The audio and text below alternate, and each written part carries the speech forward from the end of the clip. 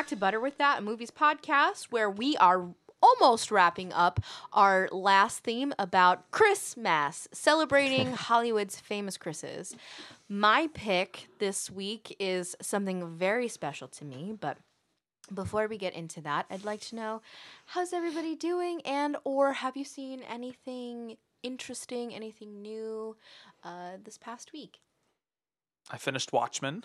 Oh, how was it? Probably one of the best seasons of television I've ever seen. Really? HBO was really, with Chernobyl and Watchmen, like really killing it this year. Succession, from what I hear, is also really great. So it's great to see that in a post Game of Thrones world, HBO is still doing some pretty out there and like risky stuff. I mean, they've True. pretty much always provided good content. That's true. Who knew in the death of Game of Thrones we'd actually get good stuff? I will say though that I'm kind of falling off of his Dark Materials. Oh no. Yeah.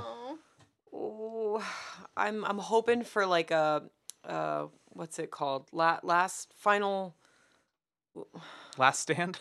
No, when things get better towards the end. I don't know. There's some phrase Crescendo? for it. That's not quite it. Looking for the crescendo. It's the point. Yeah, I'm ready to kind of start the Watchmen and close the book on his Dark Materials.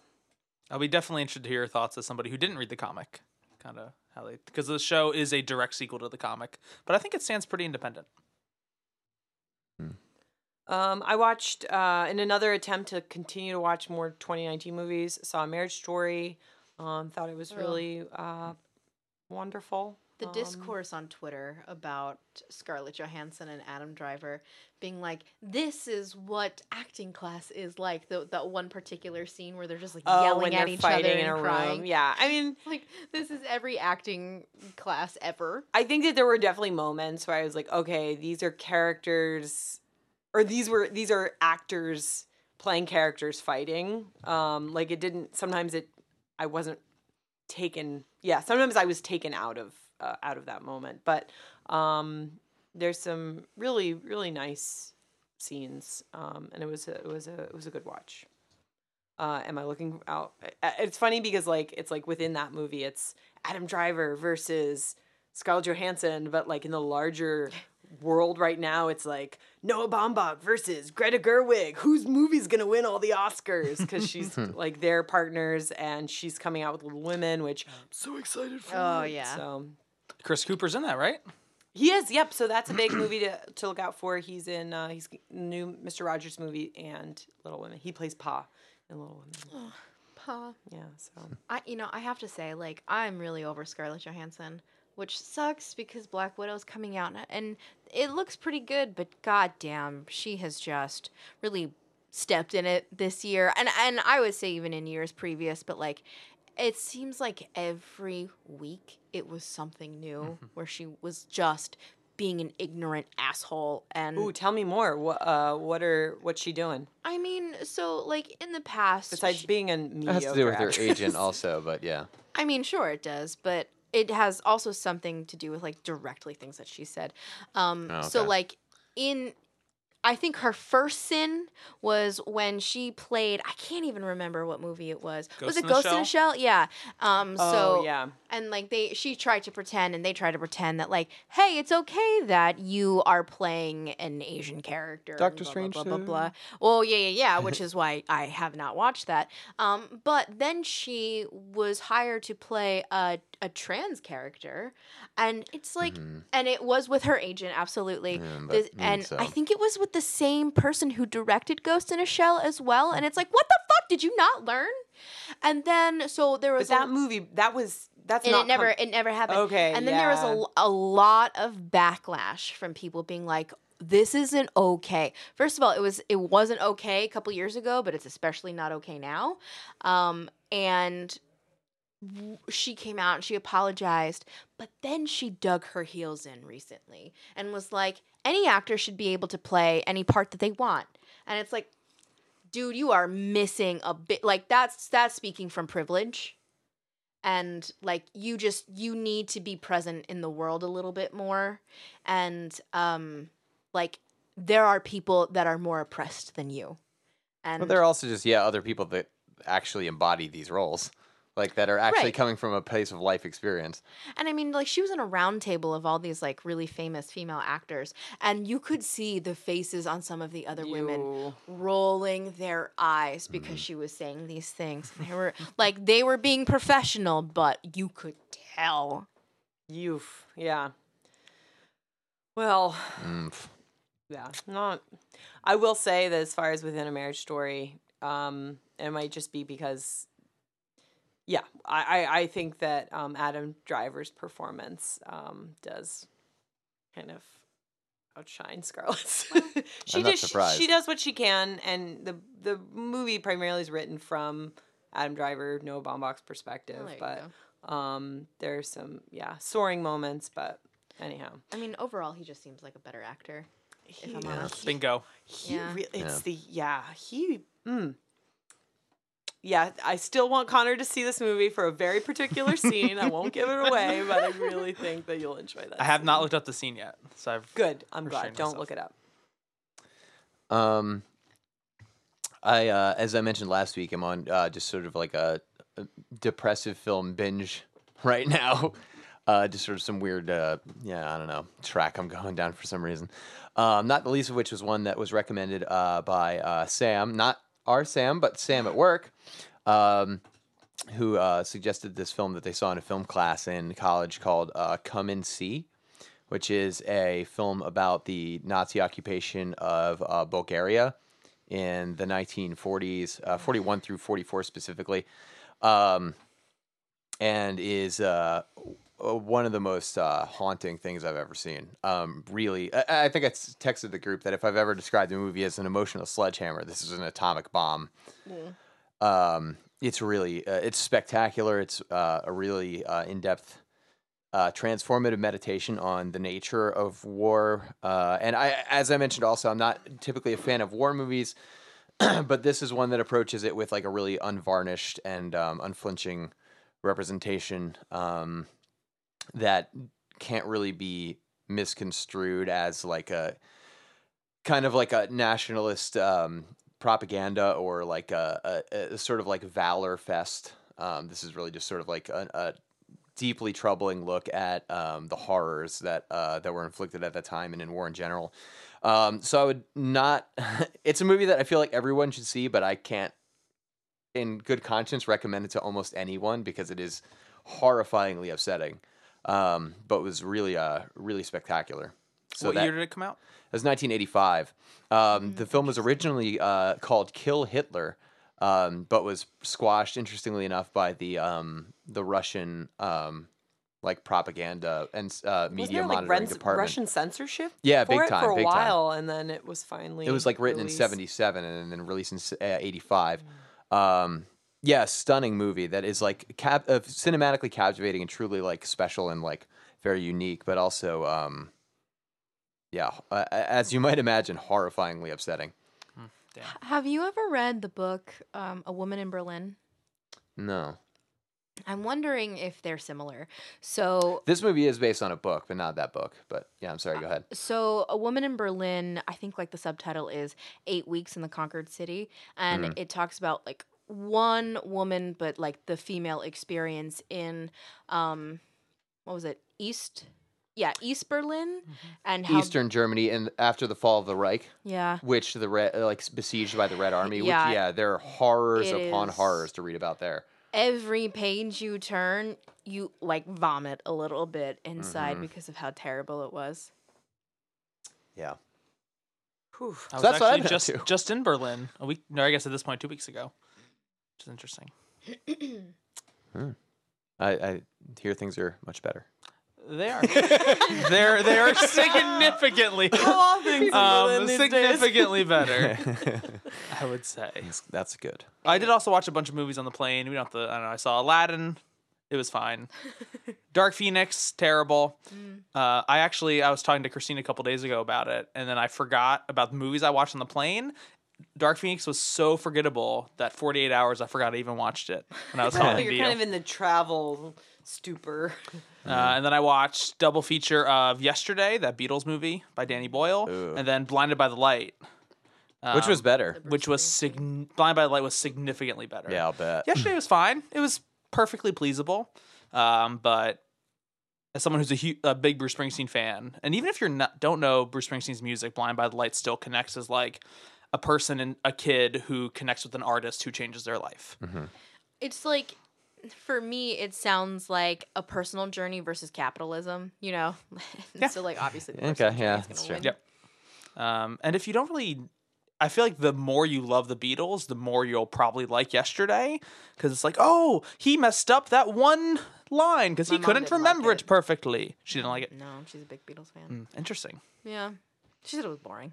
Yeah, it's It's also just like how rehashed is that concept? I've seen that in sketch shows and all sorts of other things. I would love to see that movie. Yesterday, for anybody who doesn't know, Guy gets into an accident. There's like a global blackout, and he's like apparently the only one who remembers the Beatles. They're just wiped from existence. And I would love to see a movie where, because he's a musician, where somebody like me that happens to, and who can't sing, can't perform, who's trying to bring I think that would be just more. At any point, it could have made an interesting choice. It just did the kind of basic lame choice. Yeah. But Blind by the Light, 2 thumbs, highly recommend. Nice. That film was amazing. Well, great. Okay. Thanks, thanks, That's my Connor, recap. for I me was to gonna- put you on the spot twice. Sorry. Okay, so my choice for Christmas is... It is Cellular from 2004. So this movie stars Chris Evans, Kim Basinger, Surprise. Jason Statham, and William H. Macy. Listen. Listen. When, first of all, I wasn't the one that even suggested this theme first. I think it was me. I don't know who it was, so credit can be yours. Was in the Christmas ether. Yeah. And when we came up with this theme, I was like, no, I'm going to subvert expectations here, and I'm not going to pick a Chris Evans movie, and I'm going to do like a Christina Ricci or like something along those lines. And then I was like, why? Like, why pretend to be someone you're not? Be interested in something you're not. Just be true to who you Tis are. the season for Christmas. Tis the season. Be true to who you are and pick a Chris Evans movie. God. So, with that in mind, being like true to yourself, pick the love of your life, Chris Evans, and then also, well, this is gonna be my last movie pick of 2019. I don't know if it'll air in 2019, but it's my last film pick. And there's no other actor that has been a bigger part of my last decade than Chris Evans. So it just kind of feels like it rightly so. It has to be a movie that he's in. And honestly, it's been more than this past decade, but like whatever.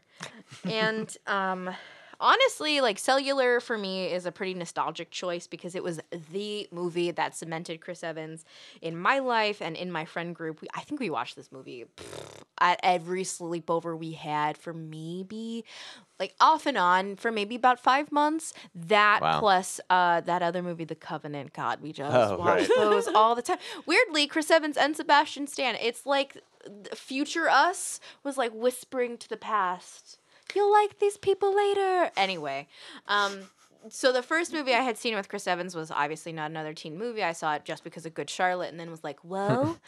But seeing this movie was like, hey, yeah, this. I like this actor. I'm gonna follow this guy now. And that was 16 years ago. Wow. Somehow, I am an entirely different person, and yet still, it's Chris Evans, always and forever. And I think we'll explore a little bit more like why we watched this movie so many times at sleepovers and why I think it's still a fun movie to watch today. But let me give you a brief overview of the movie in case you haven't seen it, you listeners at home, and then I want to hear what y'all thought of it. This description I wrote as I was watching the movie today.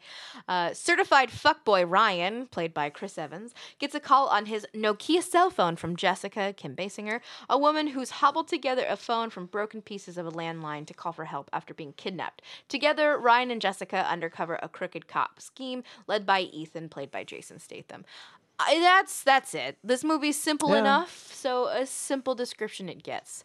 So, what'd you think about it? Any first time seeing it? I saw this for the first time. Me too. Really? I never even heard of this movie God. until we were planning out Christmas a few weeks ago. Okay. And I had seen this movie before, but within 2019. I was with friends and we're like, let's watch a fun movie. And we picked Cellular. And then I texted Sam. I was like, you'll never guess what movie I'm watching.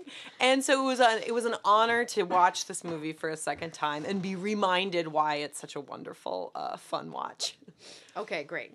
Christine, thank you. Bless. I want to hear like more about that. But for your first time seeing it, what were your thoughts?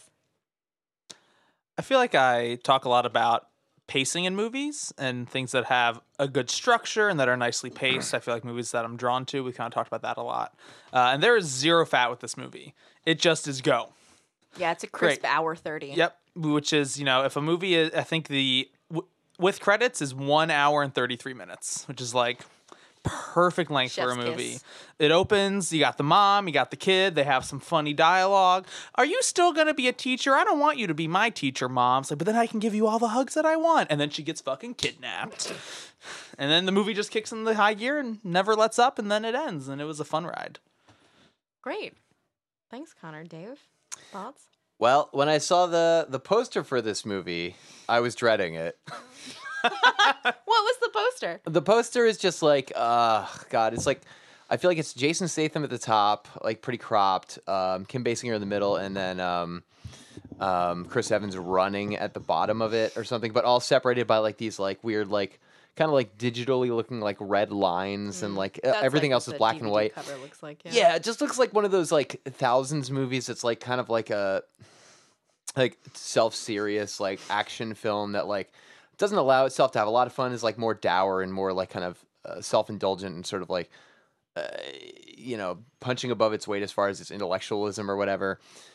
And this movie, that is not. I mean, it was just, this movie is fun from beginning to end. It was a real ride. I really enjoyed it. I thought the most of the acting was good. I will get to some exceptions, but yeah, it was. And Connor, as you mentioned, it's pacing. It really kind of doesn't allow you too much time to like take a breath or like suspend your or to return to like your disbelief or anything. So I think it really motors along and really made for a really fun movie that's really interesting as an action movie for reasons that tie into for Evans's performance, which I'm sure we'll get into as well. So yeah, I really enjoyed it. And I know, Sam, in your notes, you talked about how the stunts that Evans was doing, I don't know if he had a stunt double or not, but they were very grounded, realistic in a world with Fast and Furiouses and all these like cars jumping out of skyscrapers. It was kind of nice to be like, oh, a normal car chase, like very grounded, But not normal. I mean, like the car chases were some of the best sequences. They're awesome. And the way it was shot is you see Chris Evans in his car. Initially, that beautiful Jeep. I love that car. He just like left. Yeah, it I don't at know what the happened. school. Do they? Go get it. Yeah, that thing with the 3 surfboards in the back or whatever. But I feel like the way that the chase scenes were set up, where you could see all the characters in the cars, and it seemed like they were doing. Dave, it seems like you have some insider Yeah, information. did you have trivia on this one? No, I found some you can take production it. notes, and that one, not the least of which is that Chris Evans did his own car stunts. Before production, wow. he was trained for 5 weeks at a Los Angeles stunt school. Most of the stunts are done by the actors themselves, in other cases also. So he really learned how to pull off those stunts, those reverses, those high-speed action sequences, and later admitted, I believe, I don't recall who it was an interview with at the time. It was like a late night talk show that during like the tunnel sequence where he had to reverse and like fly out of the tunnel against traffic was like it was going on and on and on, and they had to keep reshooting it and keep reshooting it and keep reshooting it. And he had to keep doing it.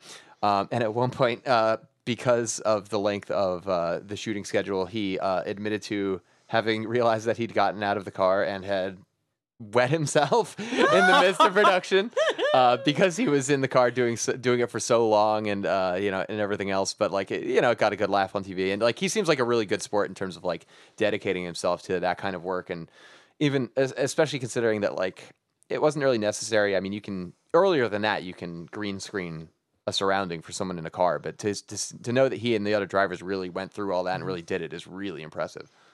It sounds to me like he does in most of his movies a lot of his own stunts. At least like 90% of the things that you see in the Captain America movies are him.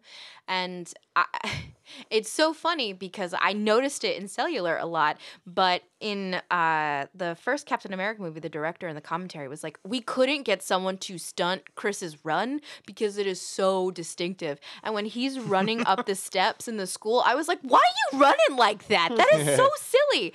But like, I feel personally targeted by that commentary for how I walk and run. well, it's a dancer's run. It's just like he bounces, in a way that you're like, wait. He's light on his feet. He could just do anything. Listen, I'm not complaining. I'm just merely pointing out an observation. But yeah, you can definitely see it. And, he said often that he really takes to physical things like that. So I'm not surprised to hear that. And something I wrote a little bit about was that this movie really is not complicated at all. It's very straightforward and allows the audience to learn with the protagonist and not doubt anything that the protagonist is really learning. I think that the writers don't assume that they're smarter than their audience and instead want them to be part of the ride, which, like, something in the post Game of Thrones world, I am fucking sick of. And honestly, like, I'll even put Marvel there. I'm fucking sick of directors and writers thinking that they've got one over on everybody and they're not following like a real storytelling process just for that last bit that's like completely shocking. Chris Nolan too. Or like hiding key information from audience and then quickly like that, or what the like breadcrumbs that they've put throughout the movie. They're like, yeah, but actually we're just gonna fucking stab you with this thing. And it's like, why? It's hiding information in a nonsensical or like in a way that doesn't ultimately build up to what you think it's going to be building up. To go back to Watchmen very quickly, done by Damon Lindelof, who did Lost, Leftovers, very much from the J.J. Abrams school of the mystery box. Yeah. Where what's in the mystery box, if you never know, it's always more interesting than what's actually in there. So I was nervous when he said that they were doing Watchmen. I was like, oh, it's just going to be another mystery box. But when the reveals happen, I felt smart as an audience member. It's like, oh, that's right. That thing happened 3 episodes ago, and now it's paying off. So just it's interesting that you bring that point up because with Watchmen, that was a lot of like, what's happening? Oh, all these pieces do connect in a interesting way. Yeah. And I think that you can see this throughout Cellular and particularly in Jessica's character. So Jessica, played by Kim Basinger, is a science teacher. She gets kidnapped, but she's able to like put together a phone. Now this I had an objection with. That's totally fine. I doubt the practicality of that 100%. Well, I mean, even if like you have the explanation that she's a science teacher and maybe like she knows, I don't know, like I'll even allow and suspend my disbelief that maybe she knows something about wiring that she can fix that phone. What kind of kidnapping is this that you put someone unbound in a room with a phone, even if it's broken? Like, what kind of shit is that? Why would you put them in a room with a phone? And there's so many other things about the kidnapping and everything else that seems so like amateur hour of this crew. Although I forget, I have a bunch of other notes Connor too. asked a great question earlier, which was, what is an addict doing with a phone? Like, what kind of addict has a fucking phone in the middle of True. it? But that also might be purposeful when you find out like the big twist, which is they're not, they might be criminal masterminds, but they're actually crooked cops. But what I want to say about Jessica, so like, okay, I totally hear what you're saying, Dave, but also... I mean, I can excuse her doing it. I just can't excuse it being there. Fair enough. But like also when... Chekhov's telephone. When one of the attackers is in the attic and she stabs him like right underneath the arm in the artery, she's like, "Oh, I'm sorry, you've got 5 of these and I just hit you with 1. Nothing personal, but like I gotta go." And like her being a science teacher, like that makes sense, and it's something that's stuck with me since I've seen it. I'm always like, anytime someone goes for the arm, I'm like, "Don't you do it!" And I love when the guy who confronts her is like, "What did you do to me?" It's like, she cut you. Like, you're bleeding. You're bleeding. I will say, as far as like the big reveals throughout the movie, what's so wonderful is that the plot is so fast paced and things happen at such a quick rate that the reveals that the kidnappers are actually crooked cops and more things unfold. And you're like, oh, this whole plot is much larger than we think. It's it's like an added joy because like already I would be invested in what's going on in the story even if those weren't the twist. Like it'd be like, oh, he's got it, he's raced against the clock, he's got to find Kim Basinger, this is great, and then the reveals aren't like they're basically they're added wonderful elements that make it even more intriguing, but like not necessarily it was like, oh, if there wasn't that reveal, this movie would be shit kind of thing. Yeah. And I feel like most people get their moment to shine. Specifically thinking of William H. Macy, who has this whole subplot about running like a day spa with his wife. It's a day spa. Fuck. Not a beauty Whatever parlor. he calls them, yeah. It's a day spa, to Noah Yeah. Emmerich. So yeah, I think William H. Macy has a wonderful kind of bit part as he like unravels the conspiracy, gets caught up in it, then figures it out and takes over. There's one thing that I did think was interesting though toward the end is like as they're pointing out like these crooked cops are shoehorning him along because he knows too much, and like they're like, oh, he can't go to the hospital, he's got to come with us because he's got to ID this kid that brought in this phone call originally. He walked into a police station. Like, why wasn't William H. Macy like, you could check the tape, I need to go to the hospital? He wanted to be a hero. He did. He was like, I might be running a day spa, but also He is persistent. he is. I mean, I think that he probably wanted to see it to the end because he knew there wasn't something right, and he kept digging at it, and he kept digging I guess at so. it. Well, and I think it ties back into his home life where he feels very like dissatisfied with where it's going, and so I think he's like, "This is my chance to be the." I don't know if that's looking too much into it. Like but I maybe think- he realizes that like in 27 years I've been doing the same thing. I'm bored. It's like, well, maybe you haven't had the right case. Oh, interesting. Screenwriting. Thank you, Charlie Kaufman. So we really touched on a lot of great things about this movie, just like the action sequences, the uncomplicated plot, There's a big pot. big pot, and the interesting journey for the characters. But something else that watching it now I was really interested in is thinking about the time it came out. So 2004, and then thinking about the technology available back then. So like something that blew my mind was when Ryan is filming Jessica Biel, who's like fucking randomly in this movie, Right. filming her on that Nokia phone. He's watching it back, first of all, as he's driving, which like, what the fuck? But it's crystal clear. It I looks wrote that like, down too. Yeah. It looked like it was I don't Yeah, know it how was you would do old. that. Screen images shot. simulated. There, right. and it was like this and- is a little movie within a movie. There's no way this was Yeah, on the like, IKEA what? phone. And when you first meet Chris Evans, he's with his friend who's just like taking videos of like bikinied women, and he's like, "I'm gonna email this to myself and make this my screensaver." Screensaver. It's like, do you not realize how pixelated like a monitor? Yeah. This tiny like Aside from all the 2-inch other by problems, 3. let's Yeah. think about this practically. but also how dated that is already. I mean, granted, it has been 16 years, but like still, how quickly things have changed. It's also kind of a thing too, like that this movie is in some ways very much like a Nokia commercial. I mean, he's Oh, using, sure. as is made clear in the movie, the phone he's using is a Nokia 6600. Ryan's phone worked on what was a network that was called 457 Communications. The movie producers tried to get sponsorship from major cellular providers at the time, but none were willing to, as they felt there were too many negative aspects in the film. Because he stops at one point. He's like, "Little did they know how many different features I have Or on like, this phone." How, and it's how like, technologically advanced my sweet ass Nokia. There's so much technology in it. One line that And he you're like, says. oh my fucking god. I also okay. love It's got a calculator. I love the other product Snake. placement, which was like Coca-Cola. There's this like key chase scene, and he pulls in front of this bus that like is a regular bus by all accounts, except for this one flap on the back, which just has a huge Coca-Cola sign on there. You're like, all right, I know exactly who's bankrolling this movie. Right. Movie's got a movie. It's Yeah, true, movie's got a right. movie. It's fine. You know what though? That's like not the worst product placement I've ever seen. It's No, not as no, no. reprehensible as what we'll be visiting next week, so Oh, stay no. tuned. But I also think about this one scene. I can't remember if it's in Twilight or New Moon, but it's just like a Burger King. It's like the reflection of the Burger King sign in a mirror that they're just like focusing. Yeah. You know what I mean? They really pulled the focus for that. You're like, oh my god.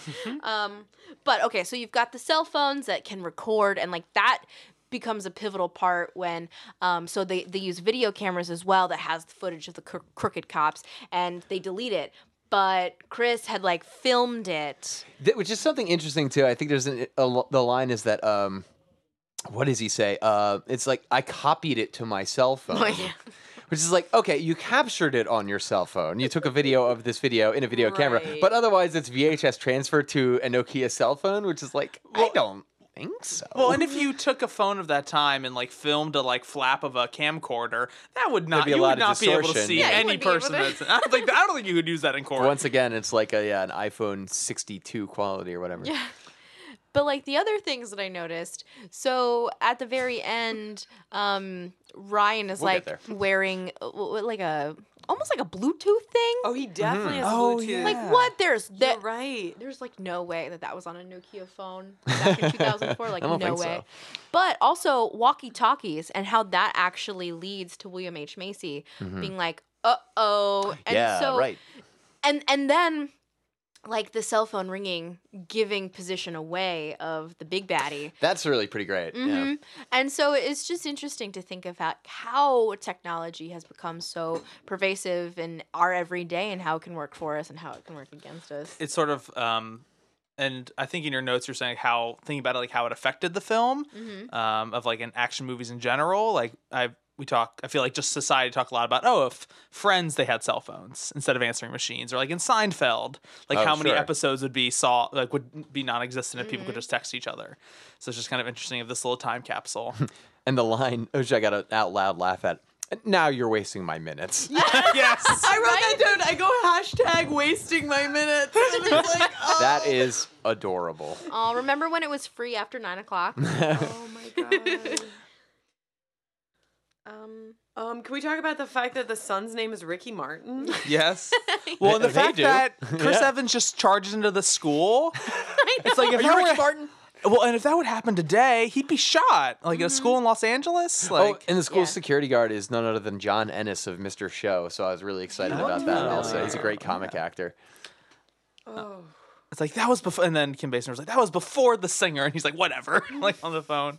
There was one detail where Ryan is trying to figure out, once he realizes that someone is kidnapped on the other line, he like believes her story, and he's like, well, why are you kidnapped? Are you rich? What do they want? And she goes, no, my husband's a real estate agent and she's a science teacher. They have this fucking huge Mansion. mansion in Brentwood, and she has like a Porsche, Wait. like SUV, and I'm like, I mean, there's more we now understand as to why they want to kidnap you, but yeah, you are She has definitely a rich. housekeeper, and when they go into the Did. house, like right before she gets Oh God, God, just mowed down instantly. Not a chance. And then when they go into the house right before she's kidnapped, she's fucking wearing her sweater like across her shoulders with an ascot. Like, come on, come I on. don't know what they could possibly want from me. I think that's one thing that I was a little confused about was, is she in the know with what her husband was doing? In 'Cause the there's- original script, she was, but they changed it. Well, there's a moment when they're both in the attic and then she whispers something to him, something about a bank. Well, because you'll have help at the bank. Because she was thinking about Ryan. Right. Oh,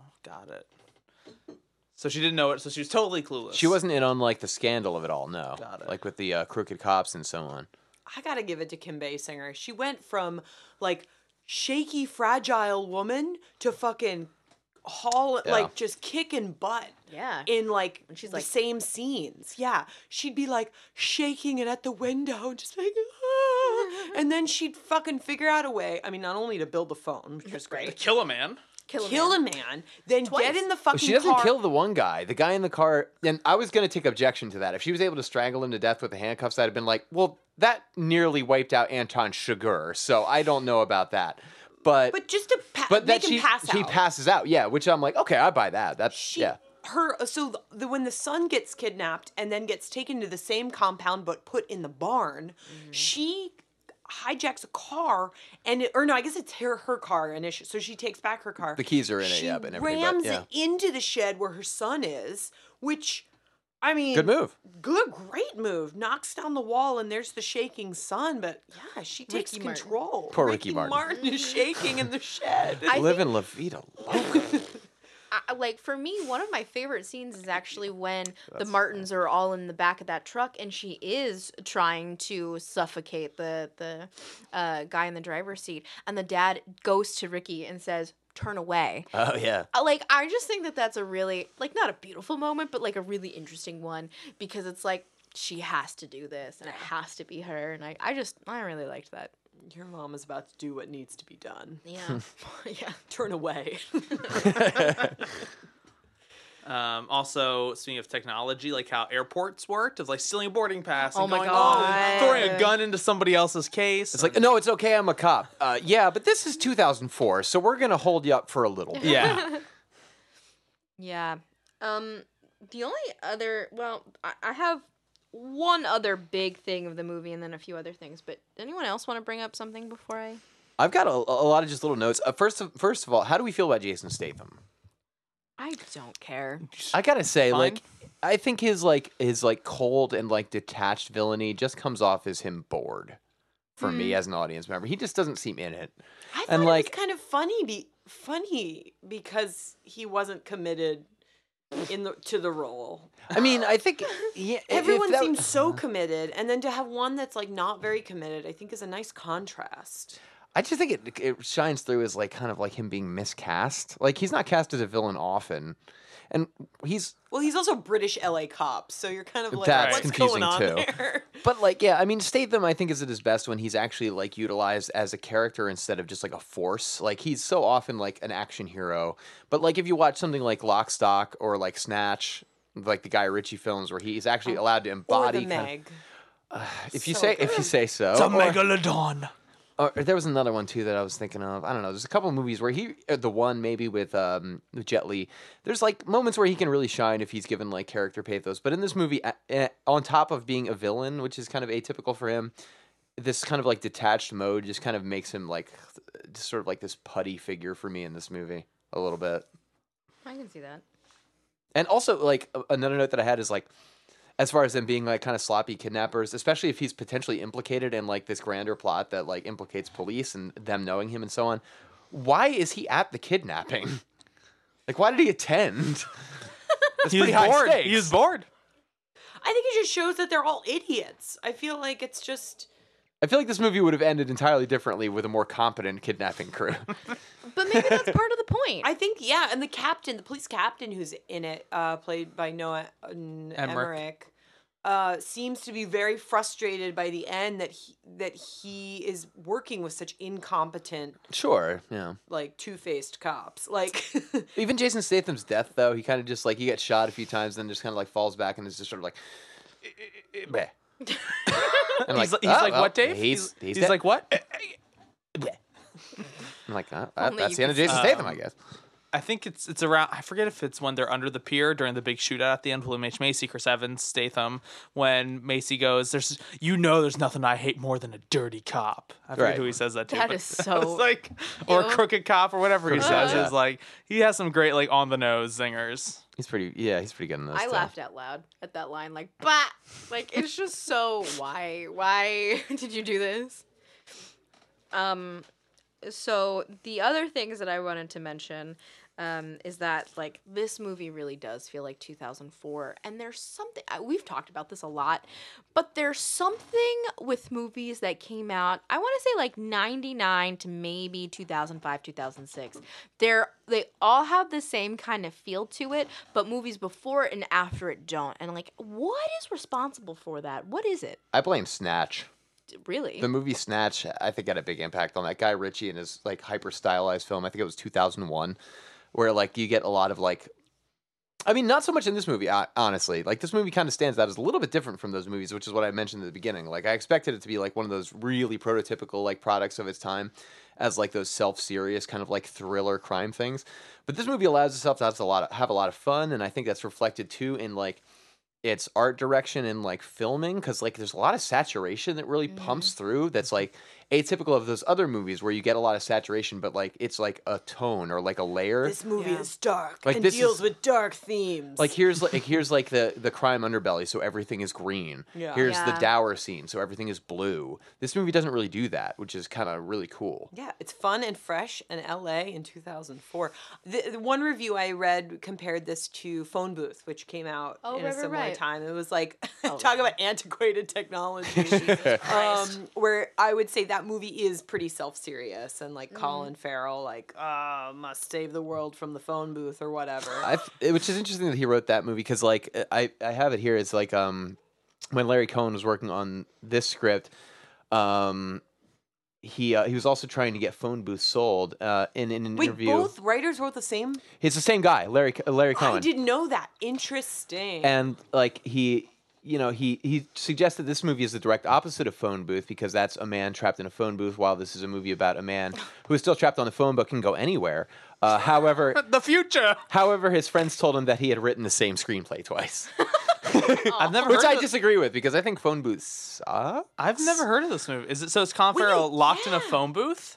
Well, yeah, he gets a call and he just happens to pick it up, and then all the things unravel as to why he had to pick it up and why the phone booth. It's like specifically you at this phone booth because this means something about something or blah blah. It's it really. dumb. I think dumb. Is that's this similar the to? case. Is it similar to Locke? I think this is a Donald Charlie moment where to go back to last week. clearly wrote the far superior movie that didn't take itself too seriously and just had fun. And Charlie tried to make a statement about phone booths. Maybe I don't Larry know. Cohen had a Donald Cohen to go with him as Larry well. Cohen, yeah, so many connections. But yeah, also phone booth 2004. I don't know. Thumbs down. No thanks. My one last question for you guys is, so, like, what would you do if you got that phone call? I wouldn't pick up because I assume it was a spam number. I was gonna say in this modern day and age with so many telemarketers and stuff, I don't know. If I got the call, I'd go to the police station and just kind of hand over my phone and be like, "So I'm gonna, I don't know, take a walk or something. This is your job now." I think the movie would have ended with me walking into the police station. But what's interesting is that Ryan like does things that you don't expect from his character. I did not think he was gonna shoot a gun or. Also, why does the fucking- school security guard have a gun in, like I an know. unofficial gun in There's his some glove moments where compartment? like, whoa, Ryan, you had this in you. I thought you were just. But then he also pays for the phone charger. You're right. He after. did pay for the. That's one thing that's like a note on the news broadcast is something like, and strangely enough, this criminal seems to have like some principles or something like that. And it's like, what? I think, I don't know. Like, one thing that I found really super interesting about this movie is that this movie, in my opinion, like, I mean, Sam, I think in your notes you mentioned something to the effect of like that it's clear that this is like a high watermark in his early career and a precursor to him, like embodying like an action hero role. Mm-hmm. I think he does, but I don't think it's like a very conventional action hero. Like he's definitely like, I mean, it's not like he's a reluctant hero in any real sense, but he's also not like the superhero we're treated to in like the 80s and 90s action films. Like he's not your like John Matrix.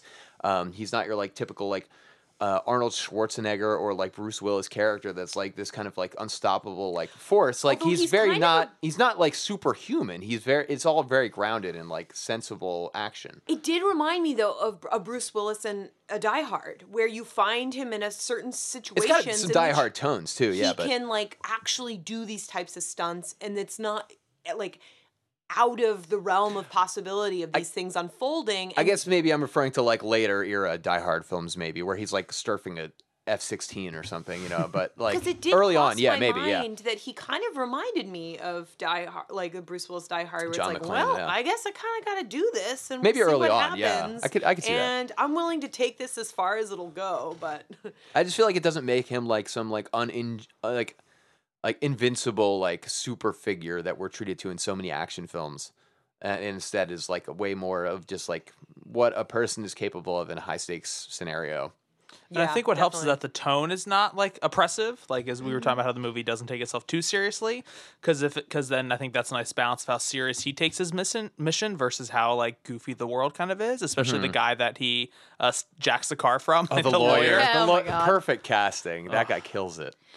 Yeah, I mean, like, I think that Chris doesn't get enough credit for being the actor that he is, because I think that there's like a lot of vulnerability that he brings to every role, and I think that him being a reluctant action hero is something that is consistent in a lot of the roles that are similar to this, and which makes me think that it's actually a choice that he does. And maybe that is a suggestion, or maybe that is written in the script, but the way that he plays it is very particular to Chris Evans. And he's just I mean, but the only note that I had on his performance by the end of the movie is he is irresistible in this movie. It's great.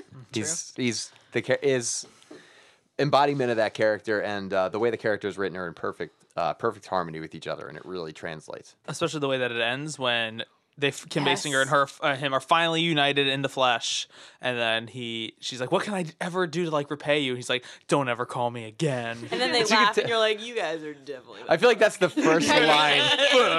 That's like definitely the first line they wrote for this movie, and then worked backwards. Yeah. Well, I'm glad that we had such an interesting conversation about one of my favorite movies from being a kid 16 years ago. This movie could get its driver's permit. What even is time? It's nothing. So great. Thanks for this awesome discussion. We're going to be back in just a minute for the whiteboard question. All the music, the song, so good. I wish damn. that was the song for the rest of the movie. I was like, yes, this is what I wanted. Tell me what I need to know. I don't know what you're talking about. You're never gonna see your son again. This is the single greatest phone.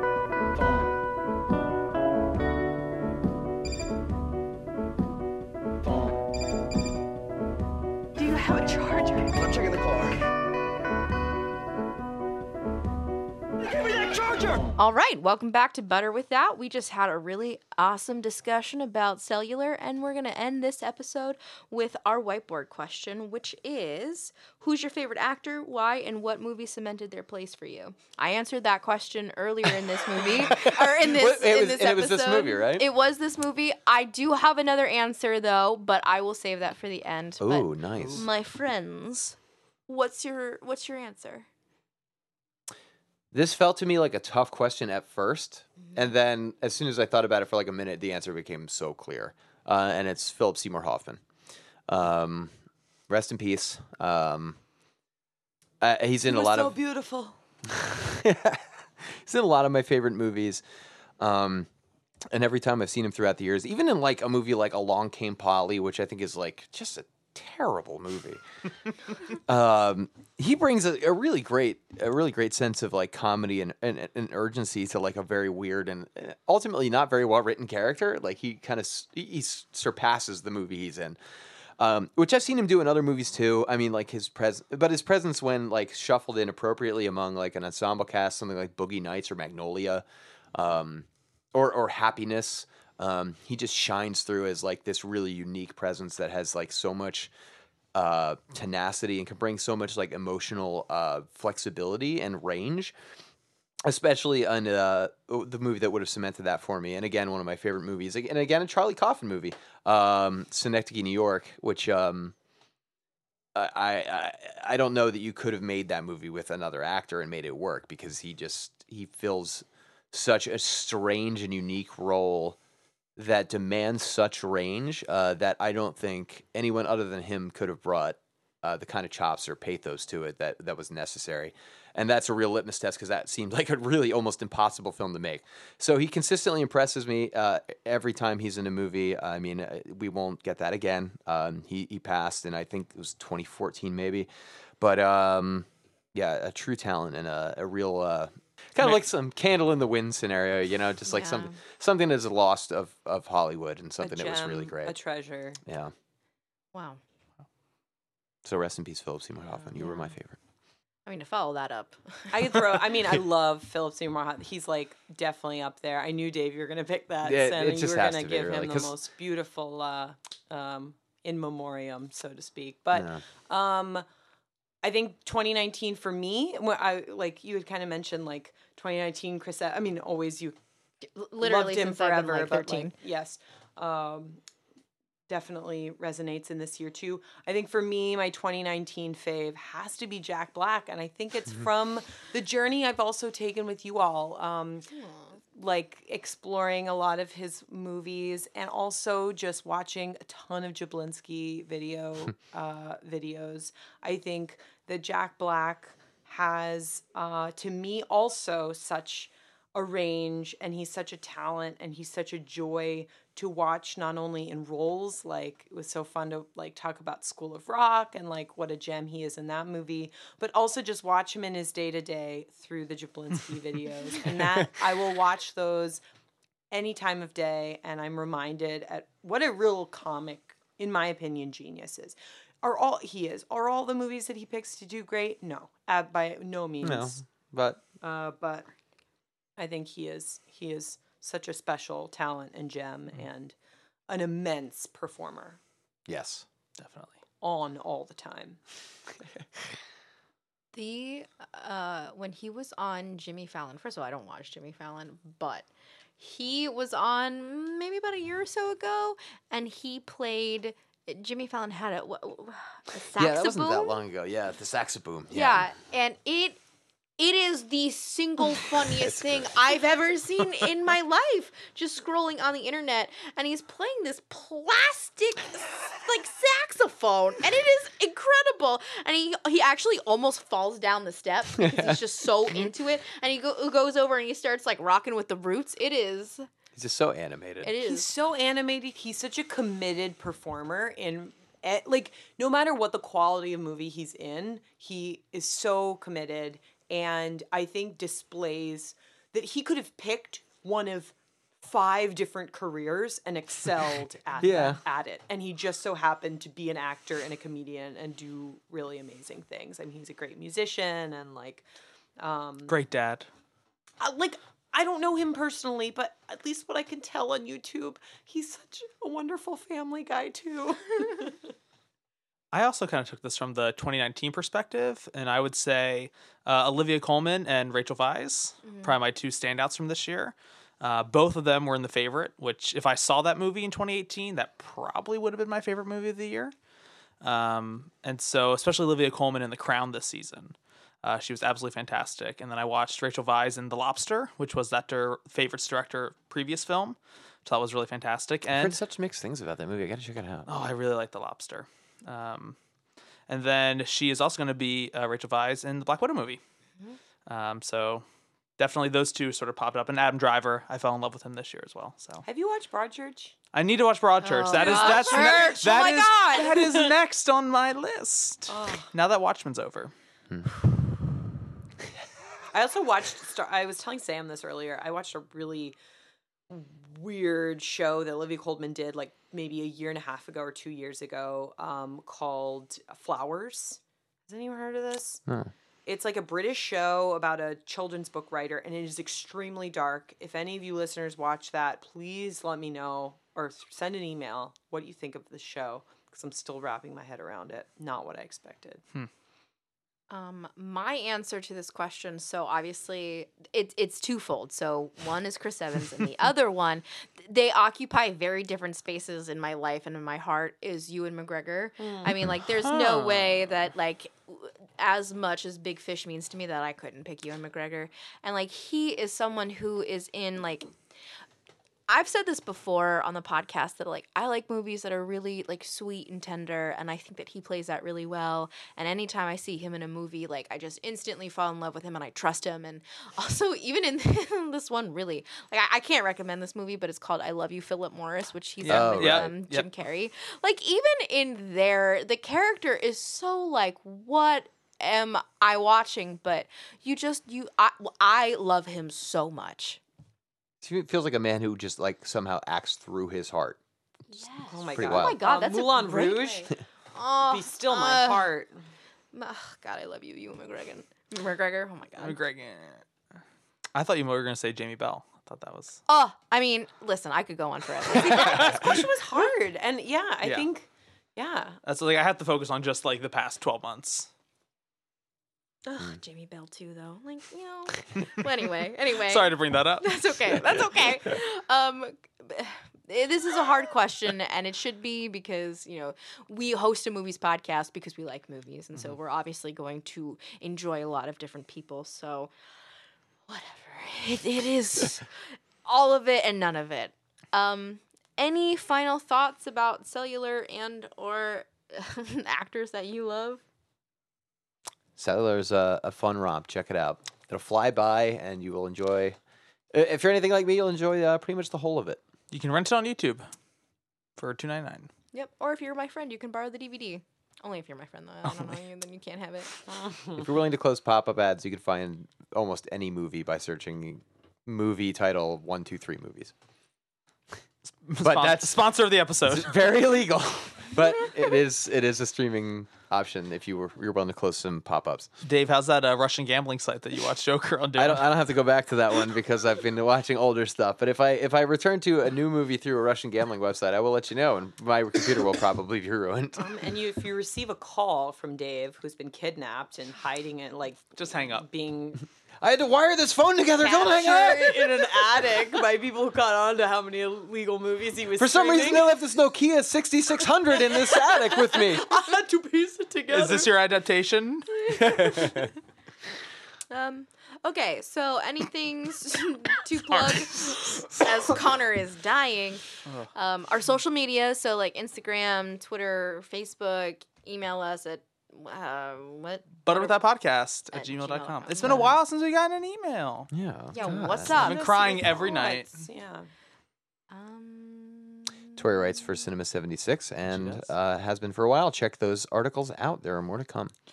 If this episode airs after Christmas, Merry Christmas and holidays, everybody. Yeah, happy everyone. holidays. Hope you enjoyed the solstice. This will probably be before then, January 11th. Come to a novel idea. Check out some sounds and music and fun stuff. 7 o'clock. Yeah. Thanks, Sam. Okay, great. Thanks. thanks, Bye. What was the song? Yeah. Do do do do do do do do do. Run to the rocks will be melting. Run to the What? So, it's Sinner Man. It's a